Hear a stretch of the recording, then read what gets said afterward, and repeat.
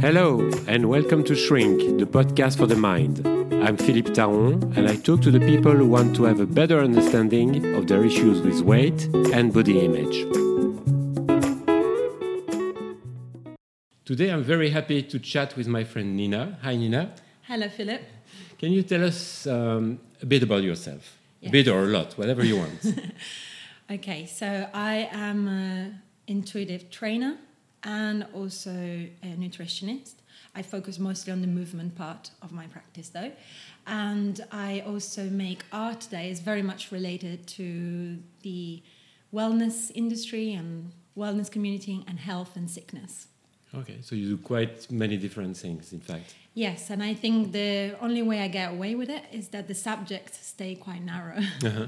And Well, how would you define it, the subject? well, it's taken me quite a long time. I started my journey as a trainer I know. I started my journey as a trainer in 2012, getting qualifications and everything by 2013. And I've been practicing since. But the art practice happened exactly at the same time. I was working completely different jobs before. I do come from art, but I was more involved in the gallery system. And I just wasn't happy in the office. I really hated actually working in offices. I would hate it as well. Yeah. I tried a long time ago. I've tried, but I hated it. Yeah, exactly. It just wasn't for me. And I actually kind of quit from one day to the other, which was very... I think the gallery still hates me. Okay. He told me. It was right before an art fair, and I just dropped them. Yeah, and I just Too much pressure, or it was too much pressure. I was waking up with about 60 to 70 emails in the morning every day before even starting to work, and I will end around 9 p.m. at night. And sitting down at a desk, I almost forgot that I was dealing with art. It just felt like I was in front of Excel sheets every day, and it wasn't you, in fact. It wasn't. It felt actually very. I felt so feral in that environment. I felt like I needed to be out and moving, and it didn't happen quickly. The transition, I guess. I started making art straight away after leaving the gallery, because it was as a way for me to understand a bit better myself, and the practice as a trainer continued because I started making these pieces of work that were inspired by YouTube fitness videos. Okay. I just really hated the way they looked, to be honest. Why? I hate them too, but I found the music really obnoxious. I hated the extreme positive motivation that almost verged on aggression and like guilt. I found it quite guilt tripping actually, and I also found it quite ironic the way in which videos were classified according to body parts. It was like the opposite of. I feel like in life all we want is to become whole and to finally come back to true self, being this like boundless energy ball, and that instead was like, oh, you might want an ass, or you might want abs, or you might want, and like. So it was a very Frankenstein experience of health. And I was like, this doesn't really speak to me. But what I liked about them was the choreographic nature. So it reminded me a lot of dance, which I'm very close to. I was never a ballerina, but I always wanted to be. And I'm very close to the theater and ballet because of my family.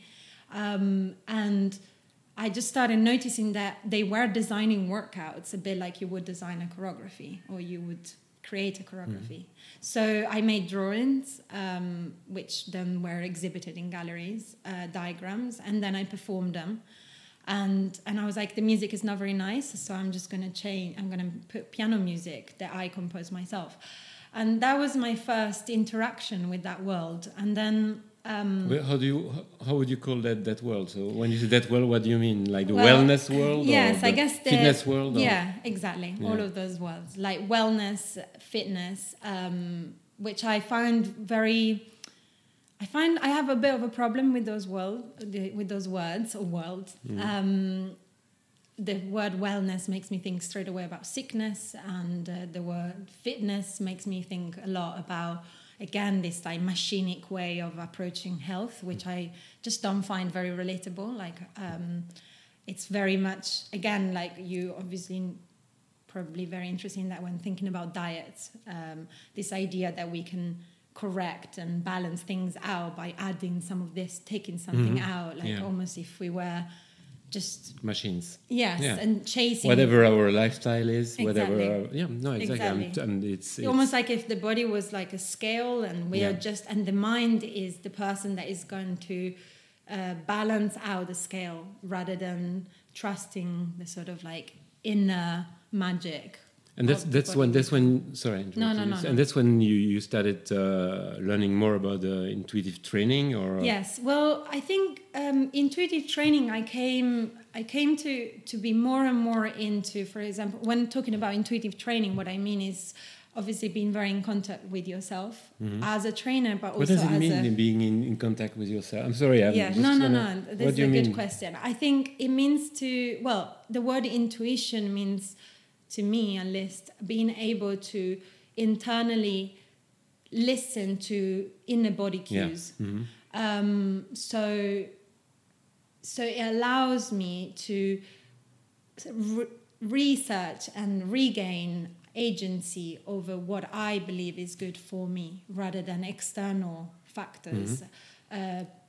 Which obviously, so if I think about being in contact with myself, if I'm choosing, for example, how to move, it will mean what's my energy level like that morning, or how I'm feeling. Do I need to be rescued and cuddled, or do I need to instead actually be productive and energized, or just try to really understand what it is that your body's telling you need in that moment, rather than overtraining, for example, at night, which is definitely something that I've been a victim of doing.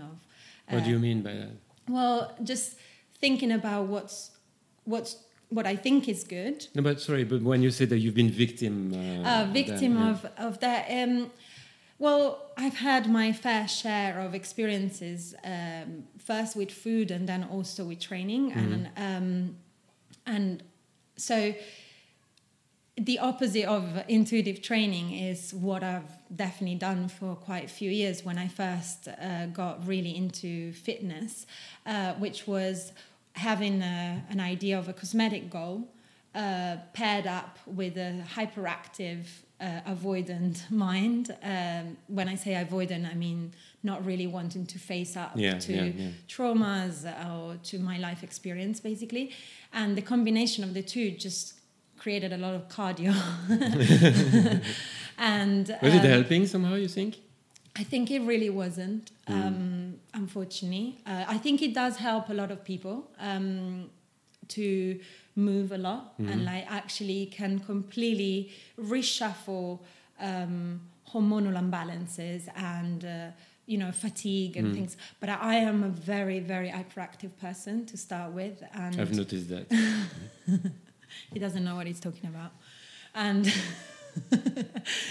anyway, which actually means it's pretty much never good for me to overdo it. Yeah, because the moment I start working out for an hour, I can go on for 5. I've had this problem since I was a kid. My mum brought me to a doctor because I couldn't sleep, and they told her to make me exercise a lot. And so she made me do 2 to 3 sports a week. And it just made me more and more hyperactive and more into sports. I actually really love sports. I've always been really into sports, and I love the idea of training and everything. But for me, like things like yin yoga, which is the very slow yoga where you literally stay for 5 minutes in one pose, is what brings me back to life. It gives me a rest that I haven't been able to achieve pretty much anywhere else, even in sleep. But yeah, so intuitive eating means that, for example, one evening being able to switch off and do a really slow type of yoga instead of doing the physio exercises that you think you have intuitive exercising, you mean? Yeah. You said eating, yeah. Sorry. Okay. No, it's okay, just to make sure. Yeah. Yeah. No. So yeah, in terms of intuitive exercising, it means like just being able to know when to start, when to stop, and when you need what. And obviously, as a trainer that deals with that, what I really like is maintaining a level of flexibility within my sessions to really tap into what the other person that is coming to my sessions is coming with, like so what do they actually need. Okay, so you start by chatting with them, or how does it work in fact? So the first ever meeting it's got a questionnaire before, and we meet and we talk for like about an hour, 2 hours, how long we actually need to, not over 2 hours, that's quite a long time, about everything, as much as possible actually. The more I know about them and their routines, but also their, I guess, fears, and when possible also a little bit about their personal life, what's happened to them, if they had food disorders before, for example, if they had any obsessive or addictive problems to any substances or whatever that may be. There's a lot of things. Exactly. Yeah. And there are goals as well, Well, I guess. they come with me with goals. Exactly. And are they realistic, you think? Sorry, I'm interrupting you. No. I think they come with me with goals, and when they're cosmetic, I usually tell them that I'm not the right person, in the sense that if you're looking for like a mathematical quantification of the progress that you're going to achieve with me, that's not going to be... That's not what you do. It's not what I do. It's not what I want to do. It's not what I believe in. What we usually agree on is a state of mind and a certain amount of skills. I'm really into skills. So, for example, as a trainer, I can teach you balance. I can teach you Pilates. I can teach you functional training. So if we agree on few things, they're like actually goals. They are not to do cosmetically with how your body is going to look, but with what you want your body to be able to achieve. Yeah, which is so much better. I mean, I think it's so much healthier, and they can try and trick me and be like, well, I'm trying to achieve being a ballerina. Like, we don't try and trick you. I know you would see it. But yeah, how does your first interaction with the... Well, it's about this. It's not the same, but it's somehow it's similar, because my clients come to at first they have they want to lose weight most of the time. It's not always about that, but most of the time that's what I'm known for. So they want to lose weight, and I tell them that I don't know if we will get there, because I ask them how much weight would you like to lose? Sorry, and sometimes it's not realistic, and then they ask me, can you get me there? And I say, I don't know. In fact, can you get yourself there? If that's... I mean, it's so not about the weight. I mean, the weight is there, and I get it. That it's annoying, that it's frustrating, that it's unhealthy if you're overweight. I get that. And at the end, yes, they will lose weight. I don't know how much weight they will lose. But it's a journey. And the journey is not about... We won't quantify the journey by the amount of kilos or pounds they've lost. It's more the things they got rid of. The fears, the anger, the anxiety. Yeah. And... exactly. And also, I feel like, I don't know if in your experience it happens the same with you, like with you and your clients, but... often if the goal is cosmetic or quantifiable and the mindset hasn't changed, or mindset is also a bit of a tricky word, but I know what you mean. That it's going to be temporary. It's going to be temporary. And it's not going to work. On top of that, you keep going to make new quantifiable goals.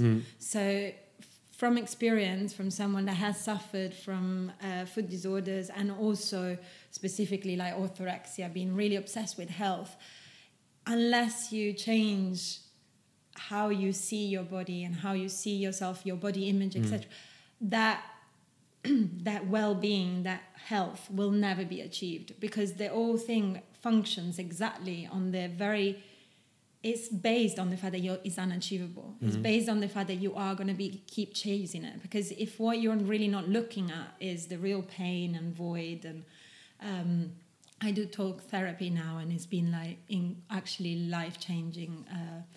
I've done it a couple of times, but this is with a new therapist, and she's really amazing. And I'm noticing how incredible it is to do things differently and to be able to do things differently for the first time, so that then inevitably that will have a domino effect on all the other things, being my body, my health, etc., my eating, my training, my relationships.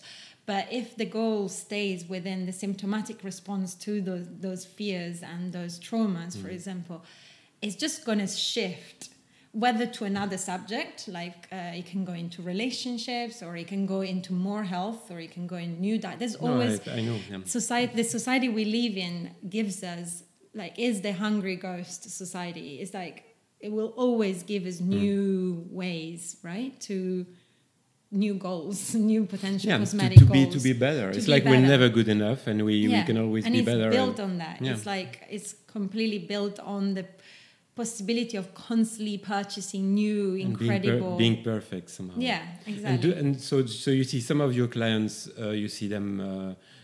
they come and see you because they want to do some exercise with you, and others they see you because you're a nutritionist, or is it always combined? It's very much combined for me, but for them at first. For them is they usually come for me to train. Mm-hmm. Actually, I'm trying to think. It depends. It really depends from the years. Some years, it depends because I work on word of mouth, so referral mostly. Mm-hmm. I don't have social media. I don't have a website, and I usually get clients referring other clients, and that's how it's been working. And so it really depends. Some people I've only had on diets or nutritional plans, and other people mostly on training, and then eventually they'll go into more nutrition. Okay. In general, I offer always advice in both cases. Like it's never like, it's very hard to just stay on topic, either nutrition, because they are so intertwined. And it's true though that sometimes clients come to me and they're like complaining about not being able to get there with training, and they're maybe doing a couple of hours a week of training, and then they don't do anything else themselves. And then it's quite hard not to start mentioning also nutrition and general lifestyle. It's like you're working with me for 2 hours, and I'm working against how many hours of a certain lifestyle that you might have. That it's funny, the idea that you feel like you're working against. Exactly. Yeah. Well, that is part of what we've been talking about. It's just the idea of bringing someone into a space that is like, well, quite foreign to them initially. Then it's a very intimate relation between two people where, like, I like calling myself a movement therapist. I think that's my favorite word, because it takes away the idea of like me training you onto something. There's the idea that I'm getting your true movement out of you. And but unfortunately, if there's like, you know, bad posture, bad like ailments in the body, like with age, but simply walking, like I go through a physio, for example, once a month, just to make sure that I walk. I think I told you that I walk with many of my clients. So I do walking sessions, and I don't teach them how to walk, obviously. No, but I think it really helps to there's a part of movement. Yeah, basically, there is a part of movement, like and body movement, and it makes a big difference. But it's very much part of the type of therapy that you practice, movement, isn't it, or body language, and it's part of it. It's not a big part. No. I mean, I would say the big part of my work is to help my clients being kinder to themselves, and saying, okay, I'm struggling. It's hard. I'm judging myself all the time. It's like I'm never good enough. My body is not nice enough. I'm not slim enough. I don't exercise enough. I'm not a good wife. I'm not a good husband. I'm not a good father. I'm not a good. It's like all the time. It's like it's endless. It's so judgmental, so harsh on themselves. Yeah. And then at some point, you know, at the end of the day, it's so tiring for them, so demanding. And food is there. It's everywhere. In fact, it's every corner, in every street, in your fridge, in your cupboard. It's there. Yeah. And so it's just so easy to grab something to eat and just get that for little a few bit minutes, of just release. You know, have some kind of release, and then comes the guilt, because it's like, oh shit, I've done it again, and then then it starts again, and that's and I'm really work on breaking that cycle. And I'm not telling them they're amazing, and because some of them are maybe, and I mean, What's the point? In fact, it doesn't even mean anything to be being amazing or whatever. I use that word way too often. We all do. We all Yeah. do. I think that's... Just be kinder. Just listen to yourself. Are you tired? How do you feel emotionally? You know, do you feel... are you scared? I mean, look at the world that we live in. I mean, how can you just stay away from that? And, you know, and of course it touches you. Of course it moves you. And it makes you angry and frustrated. Yeah. I feel there's a lot of crossovers with like my practice as a trainer. There's been so many times. I do feel that because I usually go to people's houses and that's how I train them. I do that sometimes. And that's super intimate space because they are changing in between office clothes to training clothes, but without actually changing the environment they are. And I think some of my clients use the walk back home or the drive back home to kind of find themselves and refine their own sense of self before the session. But I've noticed that now that there isn't that transition, they obviously come in straight from work, packing each meeting I see it as well, into... because I see many of my clients online. And they are not breathing. They are just still with their shallow breathing, just want to make the most out of the session, want to work out as hard. So it's actually part of my care system to make sure that they are in a space that is comfortable but also present, so that we can actually get into the session properly in intuition with their body, for example. So I've started doing a lot more myofascial. What's that? So, so myofascial movement is something that I've been growing closer and closer. It's a combination of, I guess, yoga, ballet, and Pilates, but with an attention to the connective tissue. I'm not going to go into details because I'll bore you so much. Yeah, you will bore me. But the idea is that they're very psychosomatic movements, and they allow... I'm using some sort of acu balls, they're called. They're like spiky balls that you put in certain part of your body and move, kind of self-massaging.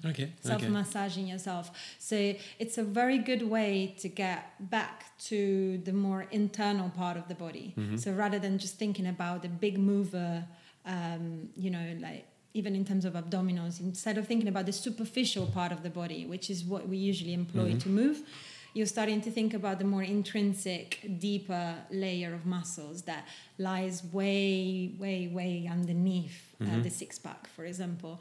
And that is essential to breathing and to inner body functioning.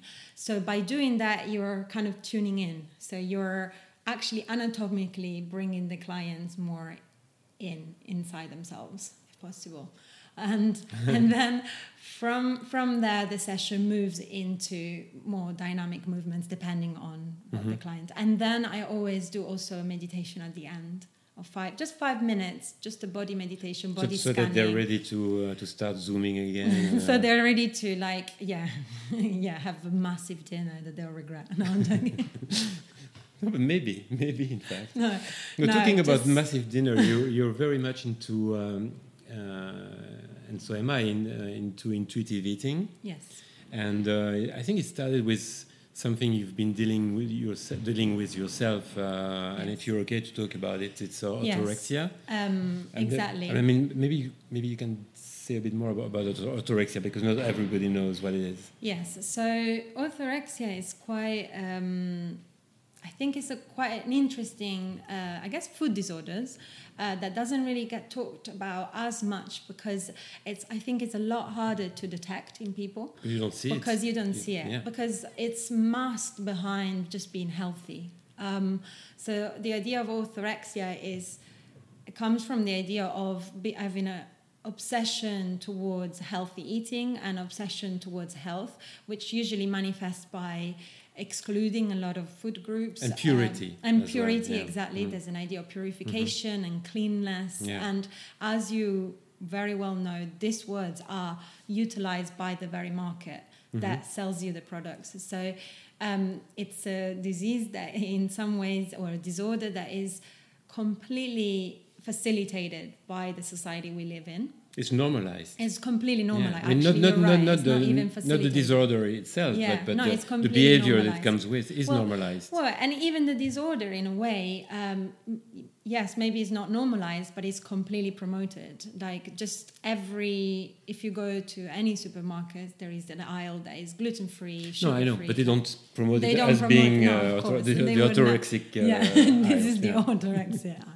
It would be packed though. Yeah, that would be actually kind of more honest in a way. But yes, so I struggled with, I think I still struggle in some ways, being part of that industry, not to be a tool of that industry. And I think intuitive eating and exercising has been a great way for me to find a bit of an agency within that world. But I definitely I've tried every diet when I was growing up. And I've tried every mode of movement when I was growing up. And there was this... What were you looking for? Exactly.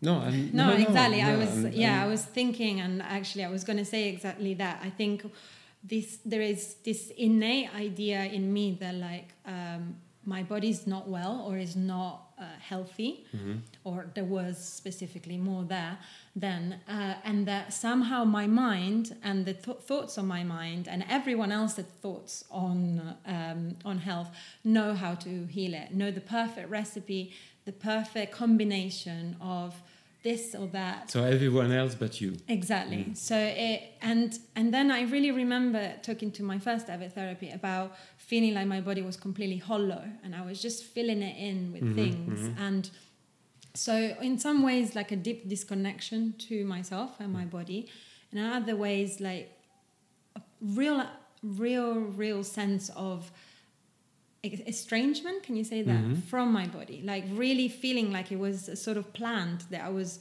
watering, giving it enough light on the outside of myself, and that has to stay alive. It definitely was about to die every moment, but that I had to keep it alive. And when I say I, is usually my mind I. It's like very much not my soul, my essence, my integrated sense of self. Is very much this kind of monkey brain, like endless self-saboteur kind of mind. And the one person actually that completely brought me back to a much more wholesome sense of health and self was this dietitian that I met moving back to Italy. I moved back a few years ago for 8 months because I actually couldn't cope with things very well anymore. I had a bit of a breakthrough kind of moment. And talk therapy had brought up some traumas from the past that I just wasn't prepared to really face. And so I had to stop talk therapy, went back to Italy and met this dietitian. And at the same time, I started meditating, which has been with me since. And it's been one of the biggest life-changing experiences. I'm sure, exactly like when you talk to me about breathing and and mindfulness and thinking about mindful eating, meditation has definitely done a lot of those things for me. Allow me to breathe and be more present. And then I met this woman, who's called Anna De Eugenio, and she lives in Italy. And she has a very, very interesting approach to food, which I think is very much in line with intuitive eating, where she works a lot on colors, for example. Colors that you find pleasing, your own personal taste. I remember the first time I went there, I was obviously a bit of a mess. I can actually say that. And she asked me, "What's your favorite food?" And I just said to her, I was like, "Oh, boiled vegetables." And she laughed like so much. Actually, she was like, "Come on, what's your favorite?" And to be completely honest, I didn't know. You didn't know. I didn't know. No. Like there was no way I knew. It must have been difficult, that question for you then. It was. What is your favorite food? Oh my! No, I'm not trying to trick you. You don't have to answer that. I really like. Well, I'm Italian. I like pasta. You said no. You told me you like bread. You like pasta. You like all kind of things because we talked before. I really like savory stuff. I like chips. Love chips. And it wasn't supposed to be a tricky question. I'm just teasing you. There's no also there's nothing. I think one of the things that this dietitian brought back was bringing back everything into my diet. So for example, I had chips or something deep fried once a week, a list in the meal plan. She did design a meal plan because I was very much unaware of how to organize myself otherwise. But what she did, which was really interesting, it was like a very, very graceful manipulation where she will give me this meal plan, but it will be so designed according to my flavors and my taste, my personal taste. And so do you feel like you're dependent? I mean, you still rely on her to, or is it just a safe place for you to go sometimes? Yes, I think safe place really hits the spot for me. It's quite interesting though, because she's very against creating relations of dependency with any one of her clients. In fact, she often doesn't reply to emails if she thinks they're not important to be replied Really? on. Yes, Okay. she's quite tough like this. But in a way, I completely inherited that in my own personal practice. I really love the idea that I am sharing knowledge, and then these people are like the people that I'm looking after. I'm going to go into the world with this knowledge, and obviously they can always come back and ask for more. It's like a journey that you do. You do a journey together. But the idea it's is that journey, of course. And but you. Yeah. But in a way, I was like, I'm really against creating this clinginess.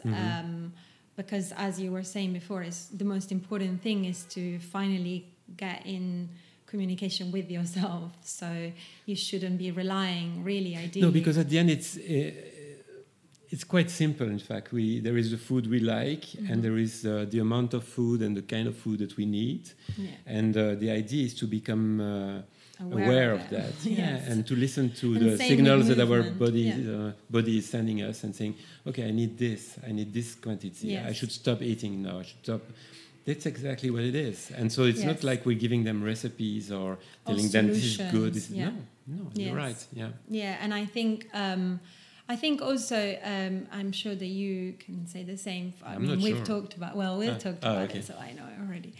But often people come with specific ideas, but what they end up gaining at the end with this self-awareness, it's so priceless in comparison to what they thought they wanted before.